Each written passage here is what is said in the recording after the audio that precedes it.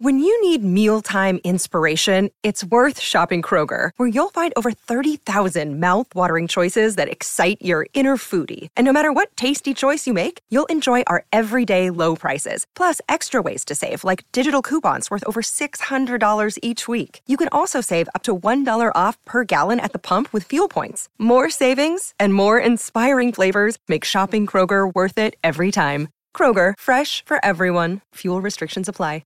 Another day is here, and you're ready for it. What to wear? Check. Breakfast, lunch, and dinner? Check. Planning for what's next and how to save for it? That's where Bank of America can help.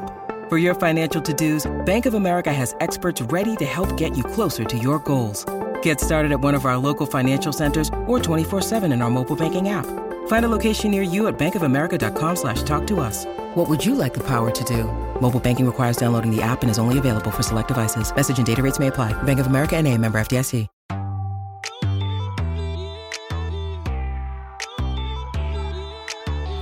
Welcome in, everybody, to episode 197 of the podcast that is sweeping America, the Aaron Torres Sports Podcast.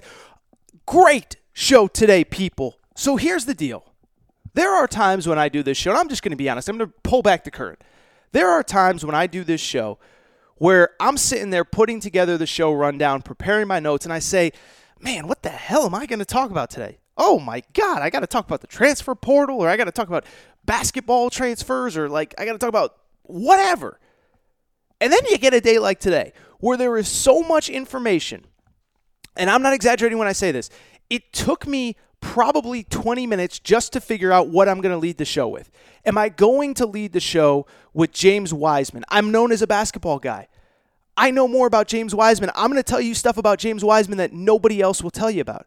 Or am I going to lead with football? LSU Bama, a potential changing of the guard in the SEC.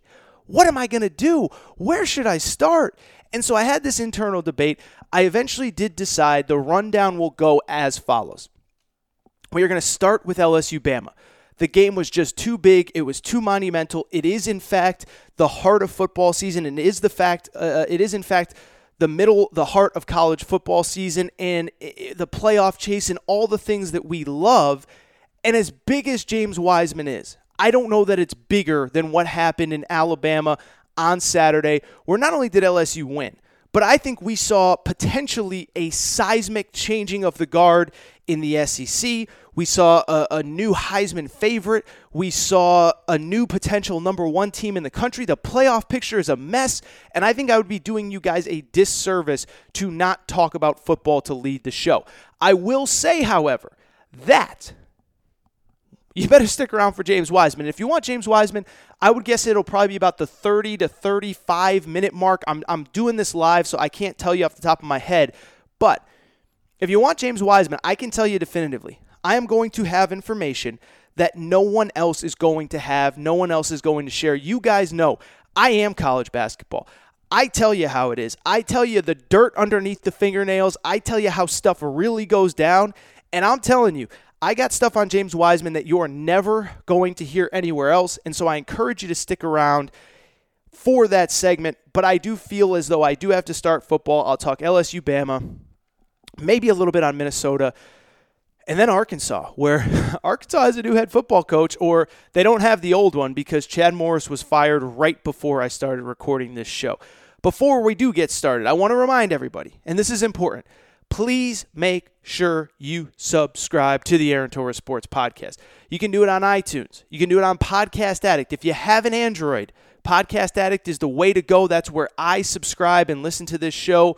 You can listen on Pod Paradise, TuneIn Radio. You can listen on Spotify, too. So wherever you listen to podcasts, this show is available. Make sure that you're subscribed. Also, please make sure to rate and review the show.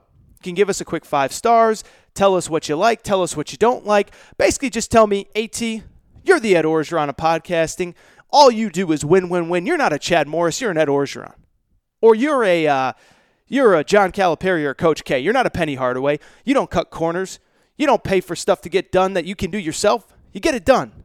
So give me 5 stars. That analogy didn't even make sense, but whatever. It's Sunday morning. I'm fired up. I got to go to the airport to pick up family, and so I'm trying to get this show in because I love you guys that much. So make sure to rate and review the show. Also, Instagram, Aaron_Torres_sports_podcast on Instagram. And if you have any questions, Aaron Torres podcast questions at gmail.com.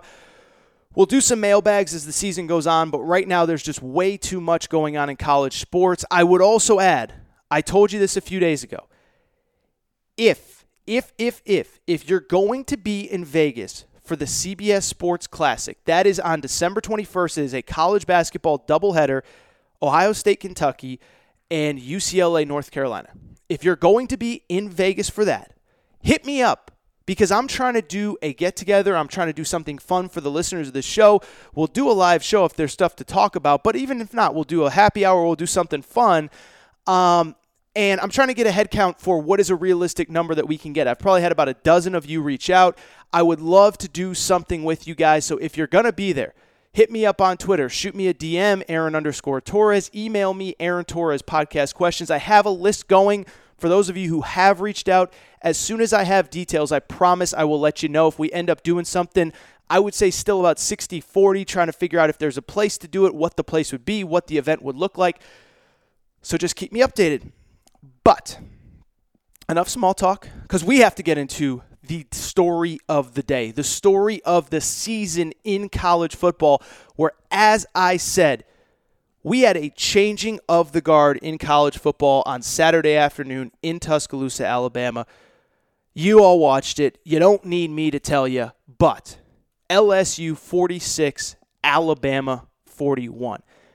And if you watch the game, and I know you guys all did watch the game, the final score is not reflective of what actually happened between the white lines at Bryant-Denny Stadium, where LSU was the better team to begin with, where LSU was dominant. They were up 33-13 at halftime. They forced Alabama into a million unforced errors. And we are going to talk about Bama, by the way, in a minute, what this means for them, what this means for their season. Can they actually even get back into the playoff picture? But we do want to start with LSU. And it's like I was saying, completely dominant effort. They were up 33-13 at halftime. They basically seal the game with a touchdown with 1:37 left. Bama puts up a late touchdown to make it 46-41, but it was really a two-possession game, and it just shows you, like I said a minute ago, that there may be a changing of the guard in the SEC. And there are so many big picture ramifications, but I want to start with the very narrow picture, which is this. Did you guys notice how much that win meant to LSU? It's crazy, right? Because we love college sports and we follow it, but there are times where the win doesn't mean as much to the fans or the coaches or the players as it does to us. Yeah, when you win a championship or you go to a Final Four or you go to a college football playoff, but let's be honest. Like, does beating the state rival always mean as much to the players as the fans? Not always. But in the case of LSU-Bama, you could just tell. It had been since 2011 that LSU had beaten Alabama. So imagine your biggest rival. It's now been 8 straight years since you've beaten them. Oh, by the way, LSU lost to Alabama in 2011. After they beat them in the regular season, they lose to them in the national championship game. And then you have the burden of the guy who has built Alabama into this juggernaut is the guy that used to be the head coach at LSU, who's Nick Saban. And so I can tell you, as somebody who goes on radio in Baton Rouge, I have friends in Baton Rouge, I have obviously a lot of followers in Baton Rouge, some listeners of this show in Baton Rouge. This wasn't just a football game. This was so much more than a football game. This was 8 years of frustration, 8 years of seeing the guy that used to be on your sidelines, now on the rival sideline, kicking your butt up and down the field. You never have an answer. And by the way, it's not like LSU has been bad over the last couple years. LSU was a top 10 team last year. They lost 29-0 to Bama at home. There was a couple years ago when Leonard Fournette was the Heisman favorite. LSU was top 4 in the country. Bama kicks their butt. And it was year after year after year after year after year banging your head against the wall wondering, is this ever going to happen? And, ooh, buddy, was it worth the wait at LSU, at Bama for LSU? And you can't tell me that one didn't mean a little bit more to the guys on that roster, right? Like I was thinking about this. They gave Coach Orgeron, they gave Ed Orgeron, Coach O, a Gatorade bath after that win. When is the last time you saw a head coach get a Gatorade bath during a regular season game if it wasn't a historic win 200, win 300, if it wasn't to clinch a regular season championship, whatever. You don't get Gatorade baths for games in early November. But it meant so much to this team. It meant so much to this program. And it meant so much to this state. And I think the reason that it meant so much was the reasons that I mentioned. And I think the reason that it felt so good was because, like I said, LSU was the dominant team. And I was thinking about this as I was preparing for this show. I can't ever remember a college football program completely flipping the narrative in one season quite like LSU. Now, look, there's been coaches that take over that flip things pretty quick. Urban Meyer, in literally 10 minutes, took Ohio State from 6-6 to 12-0. Urban Meyer's that good. Alabama, Nick Saban, by year 2, had them in the national championship game.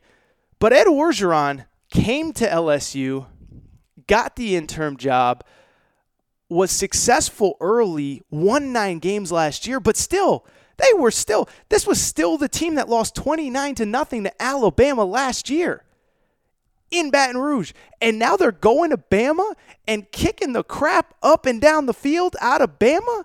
I've never seen anything like that. I've never seen anything like what LSU has become over the last couple of years. And so I think it's a credit to a few people. First of all, it's a credit to Coach O. I've said this on this podcast many times. I will continue to say it. Take that old VHS tape of The Blind Side and bury it in the backyard. Because the dude from that movie, the dude from Ole Miss, the dude that used to rip off his shirt in meetings, that guy's dead. The guy that is at LSU now is a completely different guy, and he is one of the best coaches in college football, bar none. I get it. Nick Saban has the pedigree. Dabo Swinney has the pedigree. Multiple national championships. I'm not saying Ed Orgeron's better than those guys. But, man, you start talking about other guys, look at Coach O's resume over the last year and a half. I use this stat all the time, but it's so important. Since the start of the 2018 season, so just since last September 2018, here are the coaches that Ed Orgeron has head-to-head wins against. Just beat Nick Saban. Beat Kirby Smart last year. Beat Dan Mullen this year. Beat Tom Herman this year. He's beaten Gus Malzahn twice. Beat Mark Richt. That's a pretty impressive list. Saban,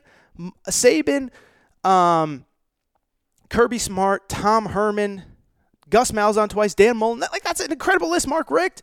That's insane. And so it's been a complete rebirth for Ed Orgeron, and I love the way he's built this program. I put this on Twitter too. This is a guy, and for all of you out there listening, some of you are in your car, some of you are at the gym, some of you are bosses of people. And this is what I love about what Ed Orgeron has done at LSU. He has taken less money as the boss, as the head of the program, and given more money to his coordinators, hired the best coordinators possible, and gotten the heck out of the way. Joe Brady, the new offensive coordinator, he came in and handed the keys to the system to Joe Brady, a 30-something-year-old coordinator, and said, do your thing. Make this work. Make us an explosive offense. I'm getting out of your way. Dave Aranda, highest paid defensive coordinator in college football, did the same thing. He said, you're running the defense. I'm getting out of your way. He hired smart people, put them in power. By the way, I don't know what he's doing behind those 4 walls at LSU, but woo, those players play hard for him. They love him. And so I love him because I think he has so many life lessons that we can all learn from, right? He was the guy that failed at his first attempt at being a head coach. A lot of these guys don't get a second chance. Instead, he does get the second chance, technically at USC, where there's still USC fans mad that he's not the head coach there. But he technically gets it at USC, has success there, goes to LSU, gets the interim job, completely flips his program. The players believe in him. The coaches coach for him. And I've never seen anything quite like it. It's just absolutely incredible, the year-over-year change, where now we're talking about LSU, and I'm just telling you this right now. LSU will be the number 1 team in the country when the new poll comes out later this week. And for people who don't follow this stuff day in and day out, Ohio State was the number 1 team on Tuesday. They obviously revealed that in the middle of the Champions Classic after Duke beat Kansas, before Kentucky beat Michigan State. Ohio State was number 1. And I think, honestly, you can make the strong argument they should have been. They've completely dominated everybody they've played. But you look at what LSU has now done. You look at the fact that their wins are just insane. They beat Bama at Bama. They beat Texas at Texas, and I know Texas has struggled a little bit, but still, you went to Texas and won. That's a pretty big deal. You beat Florida. You beat Auburn. And you beat them all decisively. I mean, Texas was a tough back-and-forth game, but LSU was the better team. Auburn was a 3-point game, but LSU was the better team. And so when I look at what Coach O has done, I think there's no doubt in my mind that this will be the number one team in the country going into this college football conversation. I don't know if they'll stay there. Because obviously, look, Ohio State still has Penn State. They still have Michigan. They may play an undefeated Minnesota in the Big Ten championship game, which would be insane. So I'm not saying they'll stay there forever, but LSU will be the number one team in the country. I'll take it a step further. Joe Burrow, I think, just unofficially locked up the Heisman. And that was one of my other takeaways from Saturday is I just talked about the transformation of LSU. I've never seen a guy like Joe Burrow in all my years covering college football. This was a guy that, first of all, let's never forget, he lost the starting job last year, or a couple years ago, to Dwayne Haskins at Ohio State. And you look at him leaving Ohio State, but then on top of that, this was a guy that was awful against Alabama last year. 0 points. LSU got shut out. 0 points scored by LSU against Alabama. And now this guy's thrown for 393 yards, almost 500 yards of total offense, leading this high-powered attack. This is one of the greatest stories I've ever seen. Couldn't win the starting job at Ohio State. Transfers, gets beat up for a year, and now here we are a year later, and this guy's going to win the Heisman, 33 touchdowns, 4 interceptions after Saturday night's game. And so I just think LSU is an unbelievable story. Coach Orgeron has completely rewritten his narrative. I think they're probably the favorite in college football right now. I understand how great Ohio State is. This isn't a knock on Ohio State. They've been the most complete team in college football. But you can't tell me that LSU has gone through the gauntlet that they've gone through and that they are not, right now, I think, the favorite to win the national championship. Now, look, could things change? They could, but I don't believe that they will. And I just think that LSU, if they win out, so first of all, they're going to win the rest of their regular season games. They play at Ole Miss, then they end at Arkansas, who again just fired Chad Morris, and Texas A&M at home. I can't see them losing any of those 3 games, but I'll tell you this. If they beat Georgia in the SEC championship game, they will be the number 1 seed in the college football playoff. So incredible day for LSU. Now, really quick, I do want to get into Bama. Because Bama now, I think, is as fascinating as LSU. LSU, this monumental day. You're dumping Gatorade on Ed Orgeron. It's this amazing, amazing, amazing moment. And then on the other side, you have Alabama. And I'll tell you this. This was one of the most bizarre Bama performances that I've ever seen in this sense. They've gotten their butts kicked before. Last year in the championship game against Clemson, by the way. But, man, not only did they get their butts kicked, they beat themselves on Saturday. First of all, they couldn't stop anything on defense. And I think that this was the conversation coming in, was that this was not a historic Bama defense, and we're going to get into it in a minute. But I think that for most of this season, Tua has covered up kind of a lot of warts and a lot of problems that this team has because Tua has been so awesome. So when Tua plays good but not great like on Saturday, you're going to have problems, and Bama certainly had problems, but they also didn't help themselves. Tua on the first possession was running in uncontested for a touchdown run and fumbled the ball completely out of nowhere, covered by LSU. They had a muffed punt. They had a couple really bad penalties. Jerry Jeudy, who I think is about the most reliable wide receiver I've ever seen at the college level, dropped a for sure touchdown pass, had another couple drops. And so this was just a disastrous performance by Alabama. And I do think it raises 2 very interesting questions with Bama specifically. I think the first one, you guys know what it is. Can Bama even get back into the playoff conversation? And I think the answer is yes, and I'm going to explain why.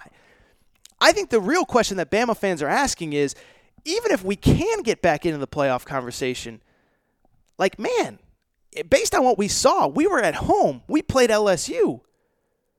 Do we have – that's the question. Not can we get in, but if we do get in, do we have any chance against LSU? Do we have any chance against Ohio State or Clemson? And I think that's a real question. So starting with the first question, can Bama get back in? I saw a lot of people say, it's over for Bama. They can't do it. It's over. They're not getting in the playoff. I don't buy that, and I'll tell you why. First of all, when the new playoff poll comes out this week, the top 3 is very clear.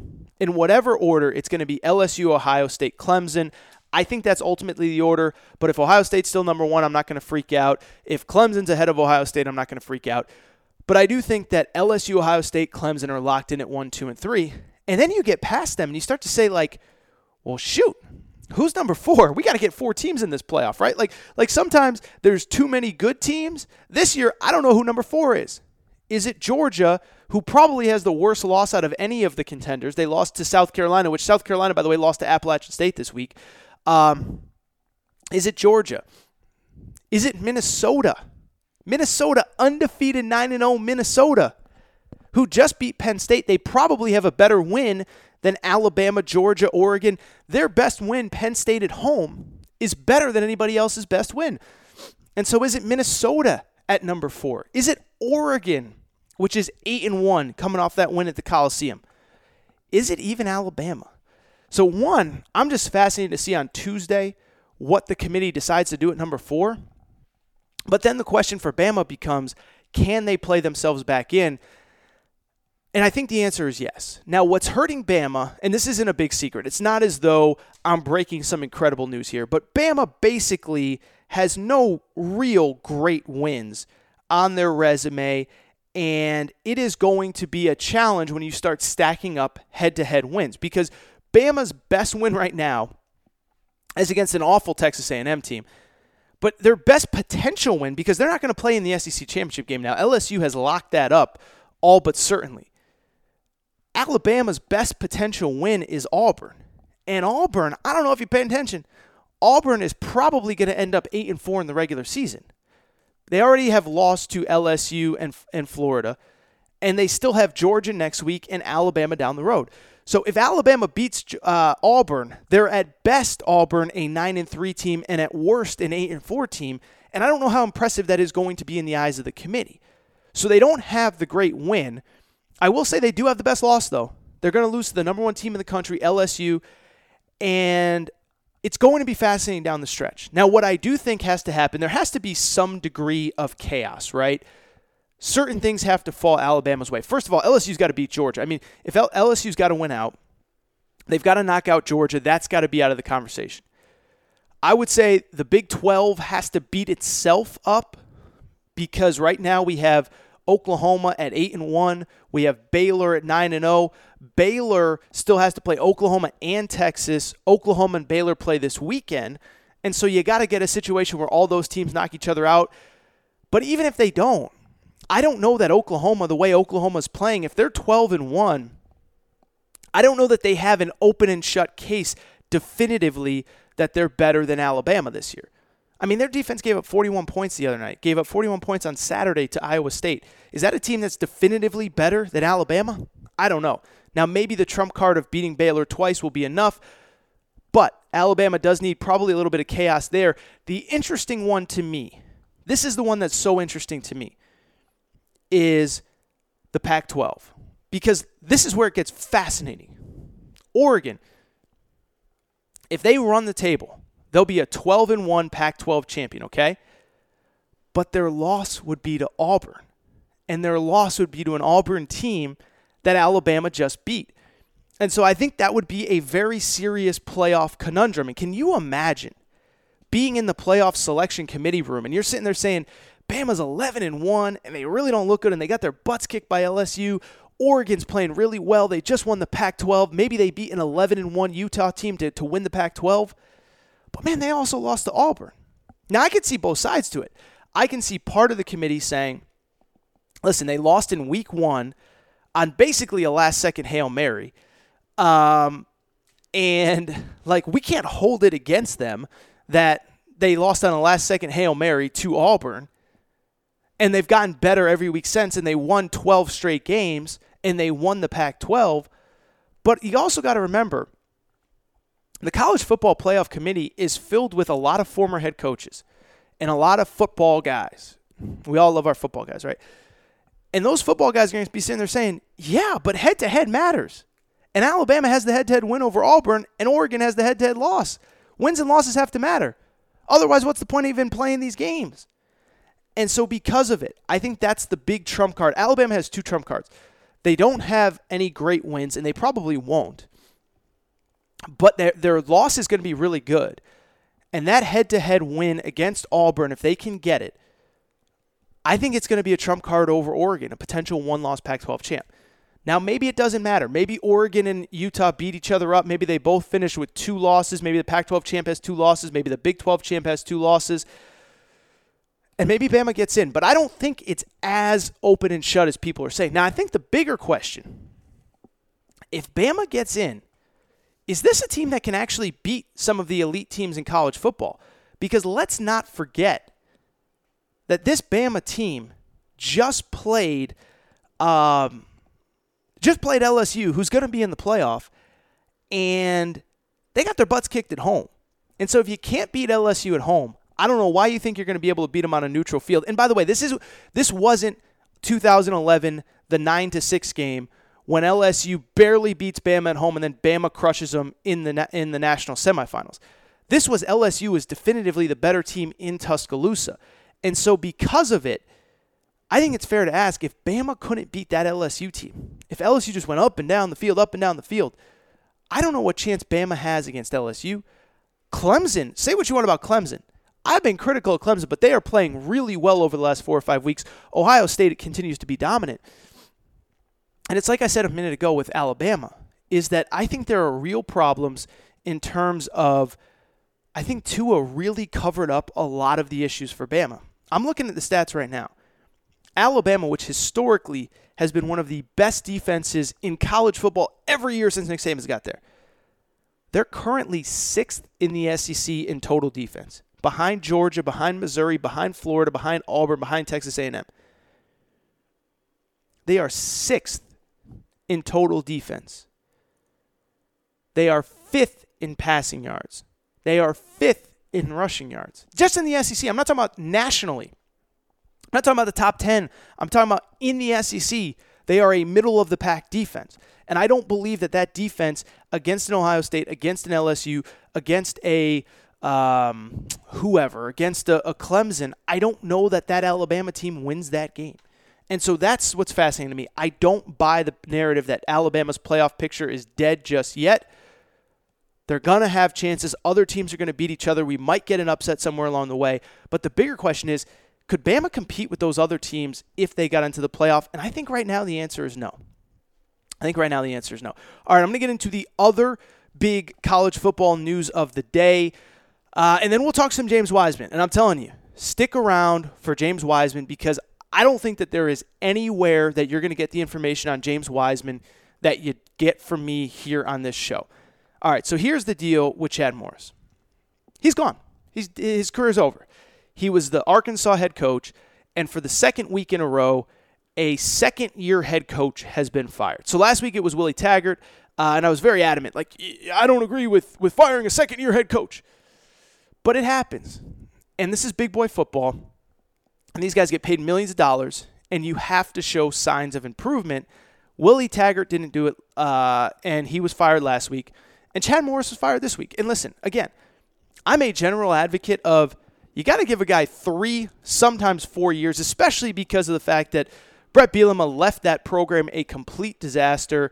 He basically stopped recruiting the last couple years. Chad Morris actually brought in, to his credit, maybe the only thing he did well was he did bring in a good recruiting class last year, but that was kind of the problem, right? Was their whole roster, their best players on the roster were true freshmen this year. And so we saw the results.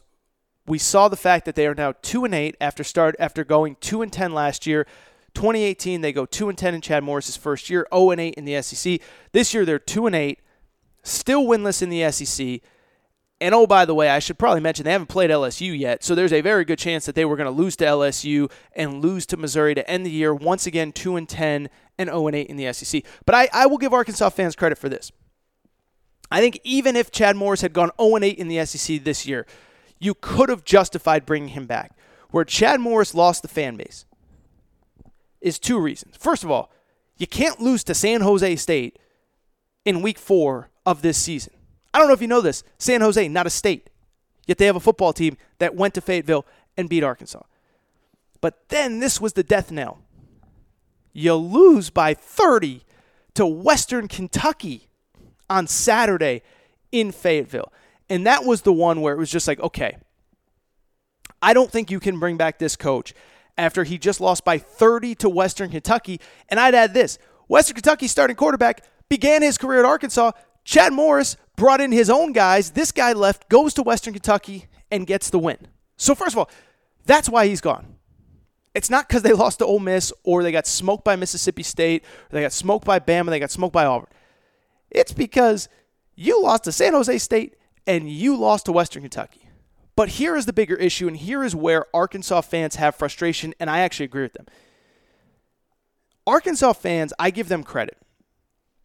They remind me of Tennessee fans in the sense that when things are going bad with their football program, I've never met an Arkansas fan that when they're losing to San Jose State or they're losing to Western Kentucky or they're getting smoked by Alabama, none of them are saying, you know what, we should be beating Bama. We should be winning a national championship.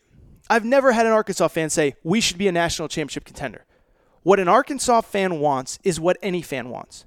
During a rebuild, an Arkansas fan wants to know that things are going in the right direction, that there is improvement. I said it a few weeks ago when I was talking about Chad Morris's play sheet that was the size of Ecuador, is like, say what you want, but you look across the SEC, there is no doubt that Tennessee is improving under Jeremy Pruitt. There is no doubt that Ole Miss is improving under Matt Luke. Vanderbilt has had moments. Heck, Mississippi State has had moments as bad as Joe Moorhead has been. Obviously, look, Kentucky's a well-coached team. A&M's a well-coached team. But Arkansas was the one that it was like, not only are you not winning, we're not even seeing signs of improvement. And I think that's where the Arkansas fans got frustrated is, first of all, I mentioned the two bad losses. You lose to San Jose State. Then a week later, you come out and you actually play Texas A&M tough.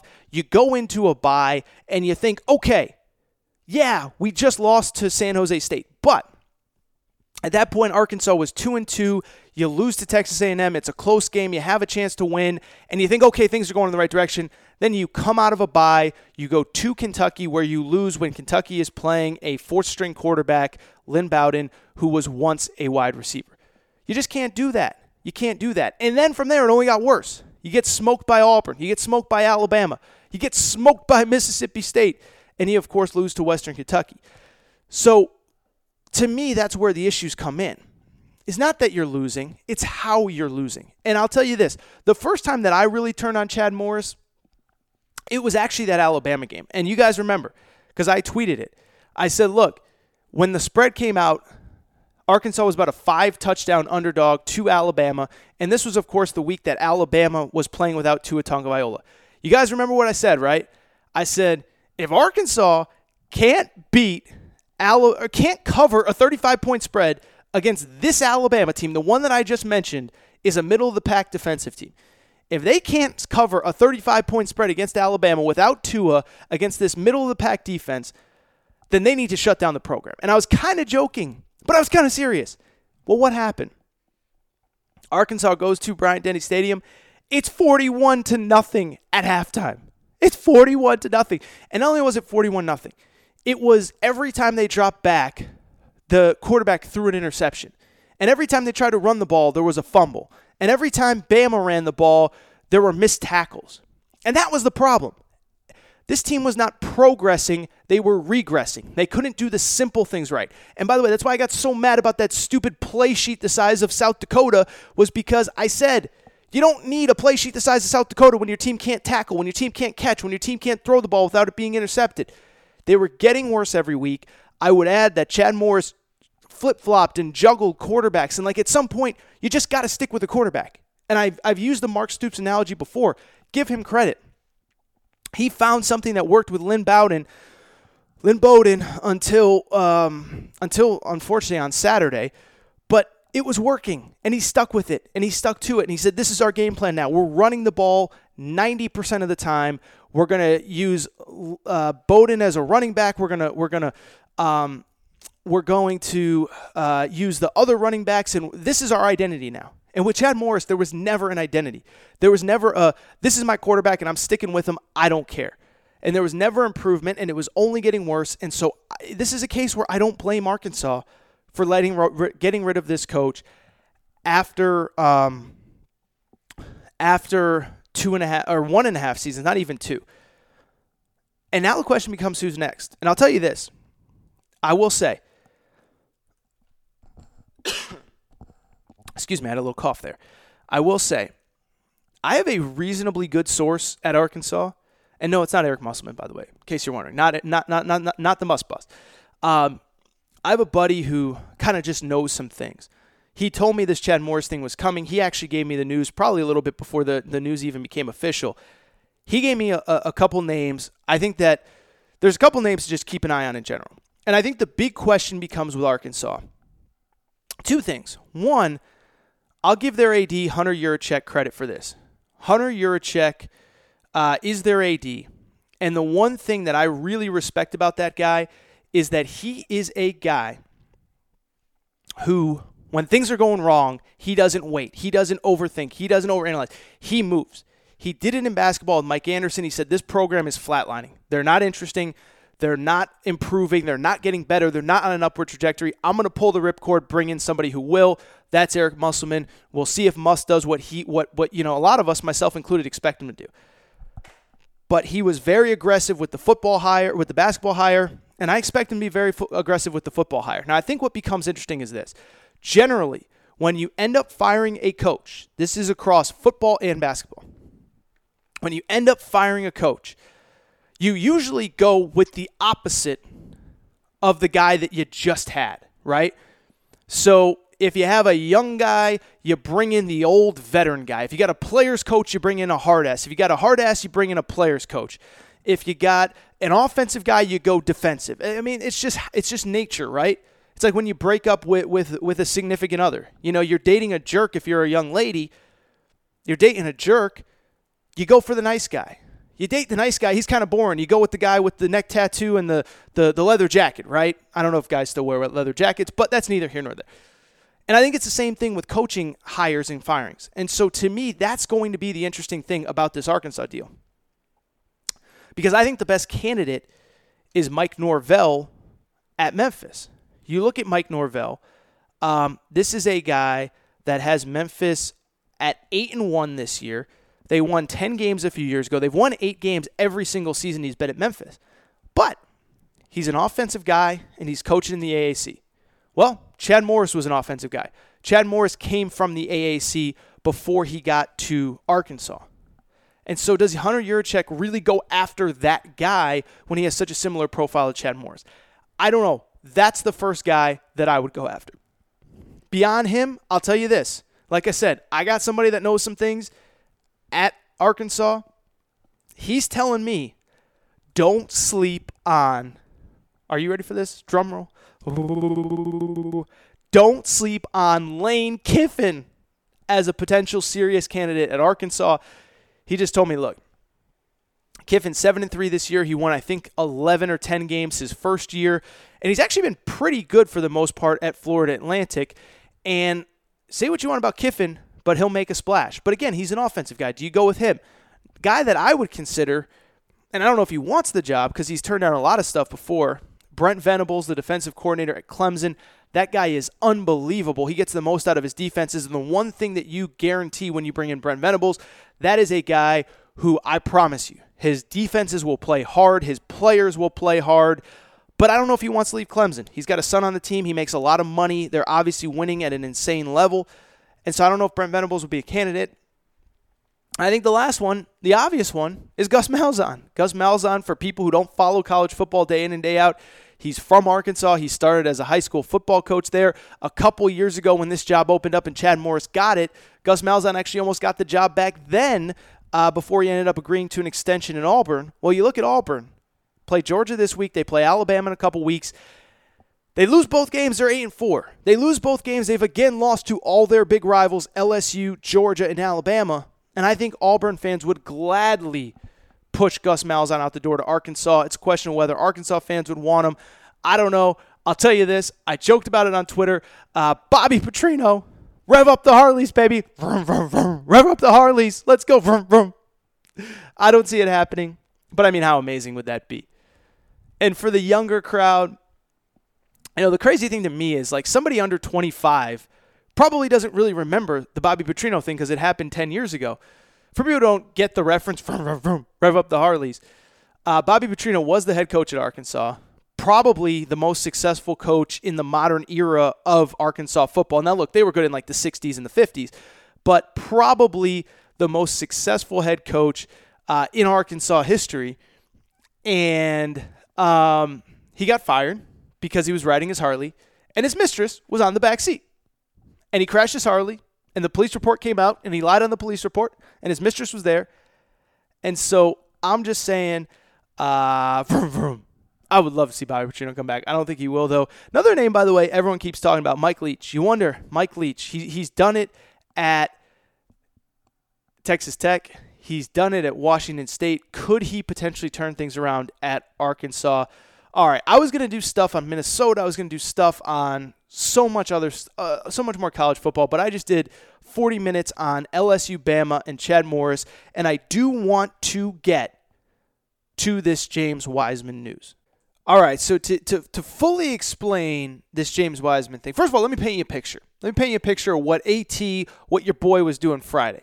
Because Thursday night was a little bit of a rough night. Me and the missus may have stayed out a little bit past our bedtime, maybe had a drink or two too many. And I was struggling most of the day Friday. And it got to about 3 o'clock, probably about 2 o'clock Pacific, 5 o'clock Eastern. The Auburn-Davidson game was going to start. And you know what I wanted? I just wanted a little Subway. I wanted to get a little Subway. I felt like Happy Gilmore. I just wanted my 6-inch meatball sub. I wanted to come home. I wanted to watch the game. I'm at Subway. I'm in line. I'm about to pay. And all of a sudden, my phone starts blowing up. And it's going bananas. I mean, one call after the other, after the other, after the other. I'm like, what is going on? And, of course, as you all know, James Wiseman, the projected number one pick in next year's NBA draft, the number one ranked high school player in America last year, freshman at Memphis, potential superstar, potential NBA superstar, was ruled ineligible by the NCAA. And I'm sitting there at Subway just trying to process everything, just trying to feel out everything, trying to figure out what's going on. And it was just insanity. And so we all know by now. Let me first kind of explain what happened, then I'll backtrack and kind of explain it, and then I'll give you the real details, the real stuff that you won't hear anywhere else. But as you know, James Wiseman suspended. I go on Periscope. I'm doing a Periscope. While I'm doing a Periscope, an injunction is served, and basically the courts have stepped in to basically give an injunction against the NCAA, allow James Wiseman to play on Friday night against Illinois Chicago. That injunction isn't going to hold up forever, and frankly, it really has no bearing on the NCAA at all. Like, if the NCAA continues to rule James Wiseman ineligible, then that win will not count against Illinois Chicago. That will eventually count as a loss, and Memphis will kind of look probably pretty stupid for playing them. But let me kind of just explain everything to people who are having trouble following the story or only know bits and pieces. And so it really basically starts about 3 or 4 years ago, right? So James Wiseman, even as a freshman and sophomore in high school, is emerging very quickly as one of the top-ranked high school players in his class. I mean, I remember my buddy Evan Daniels, he and I were working at Fox Sports at the time. I remember him telling me about James Wiseman 3, 4, 5 years ago when he was a freshman in high school and really emerging. Summer after his sophomore year, he really emerges, James Wiseman, as the guy in this class, as the guy with the most NBA potential number one pick down the road. No different than a Cade Cunningham in 2020, no different than an Evan Mobley, whatever. And so the summer before his junior year, he plays for Penny Hardaway's AAU program. And in doing so, they obviously have success. They obviously build a relationship. And the following fall, James Wiseman follows Penny Hardaway, who is at that time, this is now the fall of 2017 going into the 2018 school year. He follows Penny Hardaway to Memphis to play high school ball at Memphis. So number one player in the country, very simple to follow. Number one player in the country, high school player, or AAU, plays AAU with Penny Hardaway at the for Team Penny. The following year transfers to Memphis to play for Penny Hardaway in high school. Penny Hardaway is, again, a high school coach at that point. And even then, I mean, if you really care about college basketball and you really kind of follow the nuance, even then it was kind of like, I don't know. I mean, because the difference is, one, and listen, by the way, I'll never fault a player for wanting to play for a person the caliber of Penny Hardaway. Penny Hardaway had success as a high school coach before that, but more importantly, Penny Hardaway is a former NBA All-Star. I'm not going to blame a high school kid for wanting to play for a former NBA All-Star in high school and at the very least learn the ropes from that specific guy. I can't blame him. Listen, if Colin Cowherd 5 years ago, Colin's a friend of mine now, but if 5 years ago he wanted to take me under his wing for an internship in broadcasting and podcasting and radio, I'm not going to say no. So I get it from James Wiseman's perspective, but if you looked at it from the 30,000-foot view of NCAA rules, is this kind of sketchy under kind of the rules that exist in the NCAA? Yeah, it kind of was, because it wasn't as though James Wiseman, and to backtrack, James Wiseman's originally from Nashville, so it wasn't as though he was already in Memphis and he just was going to a different high school. He moved across the state specifically to play for Penny Hardaway, and the crazy part is they played at East High School. East High School is a public school, and from my understanding, and I'm not being critical, I'm not trying to make this a socioeconomic thing, my understanding is it's not even a particularly good high school. It's not like it's transferring to either an Oak Hill Academy or a Montverde or a private school or even a really good academic school. It was a public school in Memphis. And the only logical reason to transfer to said public school in Memphis is to play for its coach, Penny Hardaway, when you played for him the summer before. Again, I don't blame James Wiseman. If you have the chance to play for Penny Hardaway, I don't blame him for doing it. But obviously the question becomes, well, why would you do it? Or how does it happen, or what's the stuff going on behind the scenes? Now, I even remember at the time there was this narrative of, James Wiseman's sister goes to school in Memphis, at the University of Memphis, and it would just make sense to be closer to the family.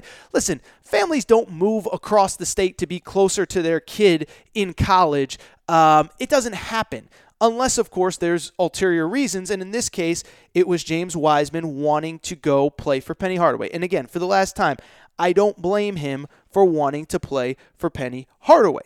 But still, even at the time, like I said, it didn't really feel right, and it brings us back to full circle for on Friday, because Penny Hardaway obviously brings James Wiseman to Memphis. At the time, it felt sketchy. James Wiseman Penny Hardaway eventually gets the Memphis head coaching job in April of 2018. James Wiseman stays in Memphis to play his high school ball, and James Wiseman commits to the University of Memphis. And so we find out on Friday, this is what we find out. We find out that Penny Hardaway personally paid for James Wiseman's family to move to Memphis. And obviously they moved to Memphis. They claim it's to be closer to the sister, but the reality is it's to play for Penny Hardaway in high school. And eventually Penny Hardaway gets the college job, and of course he moves. Penny Hardaway moves. I'm getting tripped up. I'm going too fast here. Penny Hardaway gets the college job. James Wiseman goes there. Where it gets complicated is two things. One, by technicality, Penny Hardaway, because he has given the University of Memphis money, is considered a booster. And so that's where the NCAA jumps in and says, we kind of got to do something here, because, one, you're a booster. So for people who say, this isn't a big deal, he should be allowed to play where he wants to play and play for who he wants to play for. Listen, we have these rules in place, and this is an egregious violation of the rules, no different than if some oil tycoon in Texas decides, I'm going to pay for the number one high school player in the country, to the number one quarterback, to move from Georgia or Florida or Tennessee or Hawaii or wherever to play at Texas. I'm going to move him to Austin, and then he's going to commit to the University of Texas. It's no different. It's no different than if an Alabama car dealer reached out to Tua's family and moved Tua all the way down to Alabama to make sure that he played at Alabama. It's no different. And then, by the way, I see all the media freaking out about he's a booster, he's this, he's that. It's yeah, but he's also now the head coach. I mean, can you imagine? And this was one of my favorite parts, was Memphis fans if he had committed to Kentucky, he'd be eligible right now. It's yeah, he would be eligible. You know why? Because the head coach of the University of Kentucky wouldn't have moved him across the state to Lexington to play at Kentucky or Duke or Kansas. Like, can you imagine if Mike Krzyzewski had personally, out of his own checking account, paid to bring Zion Williamson to Duke? That would be the biggest story in college sports. Same with John Calipari. Now, the difference is, and this is where it gets interesting, this is where it gets complicated, and this is where I'm going to tell you right now, point blank, I'm going to start to give you information that nobody else is going to give you. Where it gets interesting and where I think Memphis's ultimate argument is going to be to get James Wiseman eligible is very simple. Penny Hardaway was the high school coach. He was just doing the kid a favor. He was helping the family move to get closer to their daughter. He had no idea that he was eventually going to be the Memphis head coach. And to a degree, I think that's reasonably fair, and I think it's a half-decent argument. Because I do think common sense would say, dude, Penny Hardaway's a high school coach. There's no way he's going to know that Tubby Smith is going to crash and burn, and there's no way that he is going to know that Tubby Smith is going to get fired, which will allow him to get that job. That makes perfect sense, right? And so that's what Memphis's argument is going to be. He was a high school coach. He was helping a high school kid. He had no idea he was going to be a college coach. Here's where I don't buy it. Here is where the insider information comes in. Because to fully understand how Penny Hardaway got that job, this is what you need to know. You need to know kind of the political things that Penny Hardaway did behind the scenes to get that job. And then I'm going to get into some other political things that are even crazier. But the political things that Penny Hardaway did to get the job are very simple. Penny Hardaway, as part of being an AAU coach, he basically boxed in all the best players in Memphis under his umbrella. So, as I just mentioned, they played for Team Penny during the summer, which was his AAU program. They then played for his high school team during the high school season. And so you had a situation where if you wanted one of those players, any of the players, you had to go through Penny Hardaway. Because all the good players in Memphis were playing for Penny Hardaway all high school season long in high school ball, and then all AAU season long in AAU ball. And by the way, I'm not criticizing Penny Hardaway for that. That's what a lot of guys do behind the scenes. Now, he did it to an extreme level because he was the AAU coach and the high school coach. But listen, it's not uncommon for a high school coach to only let his high school kids play for an AAU program where there's kind of a symbiotic relationship, or vice versa. AAU coaches will send their players to a high school coach that they know they can trust. They know nobody else will get access to those players. It's unfortunate, but that's how things really work in college basketball. Penny Hardaway had access to these kids 365 days a year. And so while it's easy to say that there's no way that you could have known that Tubby Smith was going to get fired, here's the truth. Penny Hardaway put Memphis in an almost impossible situation where they had no choice but to fire Tubby Smith. Now, that's not to say that definitively there was no way that Penny Hardaway was going to get the Memphis job. But what Penny Hardaway basically did, whether he explicitly said it or whether it was unexplicitly said, was dude, Memphis, I don't care who the coach is, but certainly not this Tubby Smith guy. I don't like this Tubby Smith guy. But unless I'm the coach at Memphis, all these players are coming up and playing in my AAU program. They're playing in my high school program. And none of these guys are going to Memphis unless you name me the head coach or at the very least bring me on the staff. And I've heard differing things of whether Penny was interested in being an assistant with Tubby Smith, and Tubby just said no, which shame on Tubby Smith. That's kind of a dumb move in my personal opinion. Or whether he wanted the head coaching job from the beginning. But what happened was he put Memphis in an impossible situation where he said, you want the best players, you got to go through me.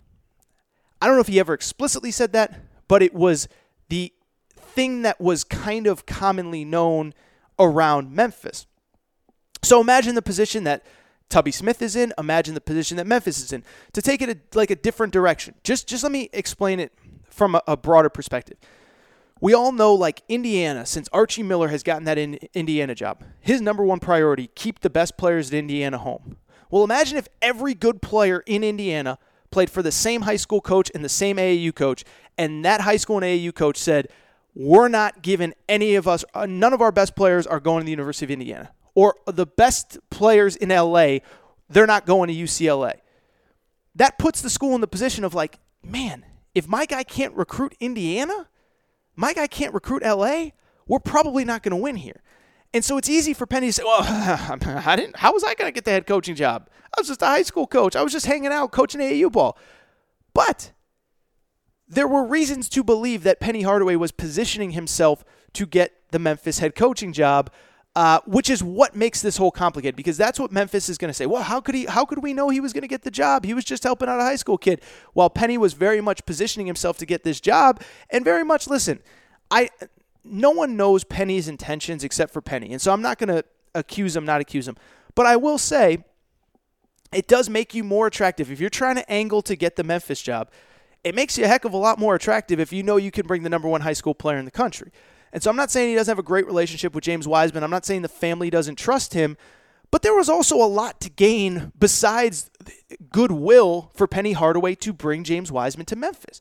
Makes you that much more appealing as a Memphis coach. Now, this is where it's going to get really interesting. This is where I'm going to give you information that nobody else has, because this is the fascinating part of the story to me. Why did this information come out now?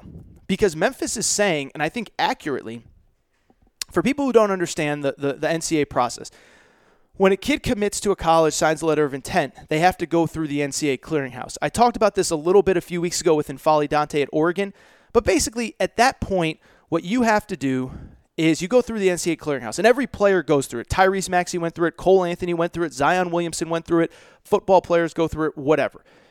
And the NCAA basically looks at all your stuff and kind of figures out, like, is there anything that we need to be worried about here, right? So like N'Faly Dante, I brought him up a few weeks ago. Well, that was a guy that made up a year's worth of high school in a couple months from another country, doesn't speak English. And again, I credit the kid. He's a hard worker. He seems like a really good kid. But the NCAA was kind of like, I don't know, man. There's something that doesn't really seem right here. And so James Wiseman apparently went through that clearinghouse process in May, was cleared by the NCAA, and then over the last couple weeks, something came up that the NCAA kind of was like, we better go back and look at this a little bit deeper, and that's where they found this information. This is where I think it gets really, really, really, really, really, really interesting. I think it's no secret, right? Like, Penny Hardaway had the number one recruiting class in the country last year. James Wiseman was kind of the star. There was a couple other players from Memphis, Malcolm Dandridge, DJ Jeffries, who was originally committed to Kentucky. They also recruited very well outside of Memphis. Precious Achiuwa, McDonald's All-American. Boogie Ellis was committed to Duke. But that's where it gets interesting to me. And this is where I was working the phones all day Friday, and I kind of put the pieces of the puzzle together. Is that Penny Hardaway, in the process of putting together this recruiting class, think about what I just said. So first of all, before he even got the job, he pissed off Tubby Smith and all of Tubby Smith's supporters, because they're all like, dude, and I don't know how many supporters Tubby Smith has, but like the old school coaches are like, dude, this guy just, he boxed out Tubby Smith out of his job and never gave Tubby Smith a chance to succeed, right? So you have Tubby Smith and his supporters not very happy with Penny Hardaway. But then think about what I said. Think about this. DJ Jeffries, originally committed to Kentucky, ends up decommitting, going to Memphis. Boogie Ellis, originally committed to Duke, decommits. Now, part of Boogie Ellis's decommitment was actually DJ Jeffries. They took a couple players at the same position, Khalil Whitney, but Boogie Ellis, same deal. Trey Jones decides to come back. Boogie Ellis decommits, but still was supposed to go to Duke. Precious Achiuwa, for most of his recruitment, was all over the place, but the final few weeks, it seemed like he was going to North Carolina. Ends up going to Memphis. Why do I bring all that up? Duke, Kentucky, Memphis. Duke, Kentucky, North Carolina. What do they all have in common? They're all blue bloods. They all have very powerful Hall of Fame coaches. And I want to make one thing clear here. I'm not saying that Penny Hardaway tampered to get those players. I'm not saying he cheated. I'm not saying he gave them extra benefits to come to Memphis. I'm also not saying that it was Duke, that it was Kentucky, that it was North Carolina that was the one that kind of said, hey, you better look a little closer to that James Wiseman recruitment. What I am saying, though, is this. In the process of building that number one recruiting class, Penny Hardaway pissed a lot of people off. He pissed a lot of people off. That's a lot of power behind the scenes that you pissed off. And I'm not saying it was definitively Duke, and I'm not saying it was definitively Kentucky, and I'm not saying it was definitively North Carolina. But you're talking about some of the major players behind the scenes in college basketball We're talking about 4 Hall of Fame coaches if you include Tubby Smith, 4 national championship coaches if you include Tubby Smith, a lot of big people behind the scenes, and he pissed a lot of people off. And so to me, the question becomes, why did this come out? Somebody wasn't happy that Penny Hardaway was getting too good too fast. It's almost like Will Wade last year, right? Remember Will Wade? #1 recruiting class, and all of a sudden you start hearing stuff, and stuff gets leaked to Yahoo, and stuff gets leaked here, and it's like, Will Wade, no. You think you're doing a little too good, a little too fast here, and we don't like it. And I think it was the same thing with Penny Hardaway. You're getting a little too good, a little too fast, and you took a kid from Duke, and you took a kid from Kentucky, and you took a kid who everybody thought was going to North Carolina, and you got the #1 player in the country, and you pissed off the former head coach who was a national champion. Yeah, you're getting a little too good too fast here. And so I think somebody who had insider information, and by the way, I should backtrack. I had heard behind the scenes, and I think a lot of people who covered college basketball behind the scenes, that Penny personally helped the Wiseman family get to Memphis. And apparently it wasn't a big secret because Penny even admitted to that the other day. But I think somebody from either one of these powers or a power broker was like, dude, NCAA, you got to look a little bit more into this. Because, come on, man, #1 player in the country. And I also think, again, it's a little bit of a credit to Penny. Got a little too good, a little too fast, ruffled a little too many feathers a little too quickly. And to take it one step further, I'll say this. I do think, and this is in defense of Penny, I think he's been a really good coach. And I think there are people behind the scenes that were a little like, dude, if this thing works with James Wiseman this year, and this thing works with Boogie Ellis this year, and he's already kind of tampering to get players, and they go to the Elite Eight, and James Wiseman ends up as the #1 pick in the draft, and Precious Achiuwa is #9 overall, and Boogie Ellis is a first-round pick. There's a lot of people that are like, I don't this thing could start snowballing, and Memphis could be a real thorn in our side. And so somebody behind the scenes, I just believe, gave some information to the NCAA that made them change this ruling. Now, what'll be interesting is what happens going forward. And I'll tell you this, full disclosure, I did a Periscope on Friday. Didn't have all the information. My opinion's changed a little bit. I said, I don't know how Wiseman ever plays again. I don't know how Penny coaches. But a couple things. I think that Memphis is going to try really, really, really hard to paint this as a picture of a high school coach trying to do good by the kid. He has no idea that he's ever going to be the head coach of the University of Memphis, and that whatever. And then James Wiseman will volunteer to pay back the money, and we'll see what will happen from there. I saw Jeff Goodman actually put out kind of a pretty good tweet where there was a player at BYU a few years ago. He took about $10,000 worth of money, and he ended up paying it back, and I think he was suspended 9 games or 12 games or something like that. So I said in my Periscope, there's no way he plays. There's no way Penny coaches going forward. Listen, they're gonna play the innocence card of I had no idea, and the family will figure out a way to cut a check, give back some of the money, and I'm not sold that James Wiseman is ruled permanently ineligible. But what I will also say, Memphis did themselves no favors by playing him on Friday. And I get it. Everybody on Twitter wants to be so cool and F the NCAA and they should and this and that. Well, one, the NCAA is not going to be happy that they're playing him. But two, I'm also going to add this. This is such a unique, different story than anything that I can ever remember in this sense. And I'll tell you why. So, by playing James Wiseman when he's already ruled ineligible, this is unprecedented, right? And I saw this on Twitter, and I think people are getting this very confused. People are saying, well, if you play a player and he's ruled ineligible, you have to forfeit the wins. That's true, but that ain't what's going on right now. This is not what traditionally happens. What traditionally happens is let's go back to LSU for a second. So this report comes out that Will Wade, big-ass offer, huge-ass offer to Javonte Smart. LSU ends up sitting Javonte Smart for a game before the NCAA's even had a chance to investigate.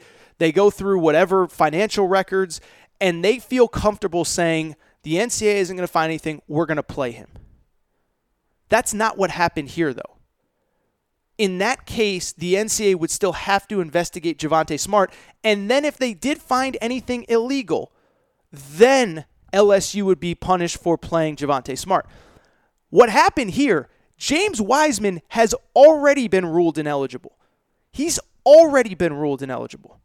In the Javonte Smart case, in Silvio De Souza, in those cases, there was a report came out that something may have happened and they held him out for precaution. Javonte Smart, before he was ever investigated, they held him out to be safe. James Wiseman's already been investigated. And so my understanding, and I could be wrong, and I've actually reached out to the NCAA to try to get clarification, is because he is ineligible, unless he is ruled eligible at some point, any game that he plays is going to have to be forfeited, because this isn't taking a precautionary step and holding him out, or this isn't, waiting for the facts to come out. The facts have apparently already come out and he is ineligible. And so what I'm confused by is, are they forfeiting these games in real time because of the fact that he's an ineligible player? And then will the NCAA, so the NCAA retroactively takes away losses. In this case, will the NCAA retroactively add wins if Wiseman is proved to be eligible? I don't know. I don't have a good answer. And that's what's so fascinating to me. And this is what I want to get clarified. I'm on ESPN.com right now. It says Memphis is 2-0. But they played an ineligible player against UCI. So technically they should be 1-1. And so that's what's fascinating. But I will say in the bigger picture, it does just come down to very simply exactly what I said, is that there is nothing quite like this. Memphis is going to fight it. But we've never seen anything like this in college basketball in the sense where a player was already ruled ineligible and you continue to play him. And I'll say this. I think everyone thinks it's so brave from Memphis and screw the NCAA. I don't think it's that cool, man, because I'll tell you why. If I'm one of the other players that's been working hard all summer and busting my butt, and I'm trying to get to the NCAA tournament, and my coach is playing an ineligible player, and we're going to have to forfeit all those wins, and we're not going to be eligible for the tournament in March, I'm pretty pissed. And by the way, you know who else I'm pissed off is? If I'm a coach in this conference, and I got to coach against this guy, and I might lose my job because I lose to him twice when he's playing an ineligible player. And this is the part that bothers me, right? The media is like, James Wiseman, it's not fair. He should be able to play. No, you know who it's unfair to? It's unfair to the AAC coach that has to go against James Wiseman twice and might lose his job if they lose to Memphis because that coach isn't willing to cheat for players. It's unfair to say Kentucky, if Kentucky plays Memphis in the Final Four and their season ends because they weren't willing to cheat to get James Wiseman, they weren't willing to pay money to get it to move his family all over the country. Same with Duke, same with Carolina, same with anybody. Kansas, who was recruiting James Wiseman. So I just bring this up because these narratives are such bull you-know-what. I'm trying to stay calm. I know there's kids in the car. This is a family show. But like this idea that it's not fair to James Wiseman. No, it's not fair to the teams that have to go up against him that weren't going to cheat for him. But I'll be fascinated to see what happens. I'll be fascinated to see if the school steps in or if the conference steps in, because the conference also has a stake too here. Because if Memphis is playing an ineligible player and Memphis is going to have to forfeit all these wins, you think the conference wants Memphis playing Cincinnati and Wichita State and Houston and UConn and giving them all losses and potentially costing those teams tournament bids? No. So I do think somebody's going to step in. I do think until this is resolved, James Wiseman is eventually going to sit. Maybe he'll play against Oregon. I do think eventually he is going to sit, though. I'm not saying it's totally fair to the kid, but these are the rules. And you break the rules, you have to be punished for them. But I do think that, first of all, that's the behind-the-scenes stuff. And I'd add to it that I do think that Memphis' argument is going to be to the NCAA, like, dude, this was a guy helping a kid. He had no idea he was ever going to be the head coach at the University of Memphis. I don't know if it'll fly with the NCAA. I do hope they punish him adequately. I hope they punish Penny. I hope they punish James Wiseman. But listen, also selfishly, I kind of want to see James Wiseman play, but we can't act as though rules weren't broken. All right. Whew. Great episode today. Guys, I told you at the top, like, there are some days where it's like, I don't know how I'm going to get through this. There are other days where it's like, dude, AT is on fire. And your boy was on fire. That is all. I got to run. I got to get to the airport like I told you at the top of the show. Please make sure to subscribe to the Aaron Torres Sports Podcast. You do it on iTunes, Podcast Addict, Podbean, TuneIn Radio, Spotify. Rate and review the show. You better give me a good rating after today. I just delivered an hour of scintillating, juicy, gossipy content. This is one of the best shows that I've ever done. Also, rate and review the show, as I just said, 5 stars. Follow me on Instagram. The least you can do, click that like button on Instagram after everything I'm doing for you. Aaron_Torres_sports_podcast. And of course, Aaron Torres podcast questions @gmail.com. I'll be back later this week, probably talk more college hoops this week. So much to get into. James Wiseman and beyond. Washington was awesome. My boy Cole Anthony was awesome. I'm awesome. That's all for today. I'll be back later this week.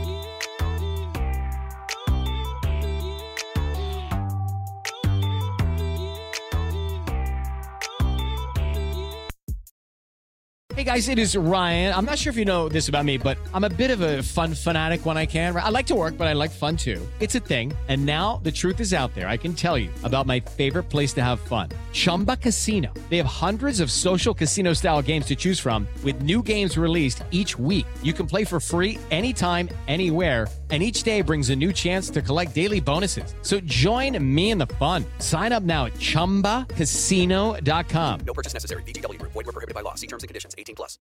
With the Lucky Land Slots, you can get lucky just about anywhere. This is your captain speaking. We've got clear runway and the weather's fine, but we're just going to circle up here a while and get lucky. No, nothing like that. It's just these cash prizes add up quick. So I suggest you sit back, keep your tray table upright, and start getting lucky. Play for free at LuckyLandSlots.com. Are you feeling lucky? No purchase necessary. Void where prohibited by law. 18+ terms and conditions apply. See website for details.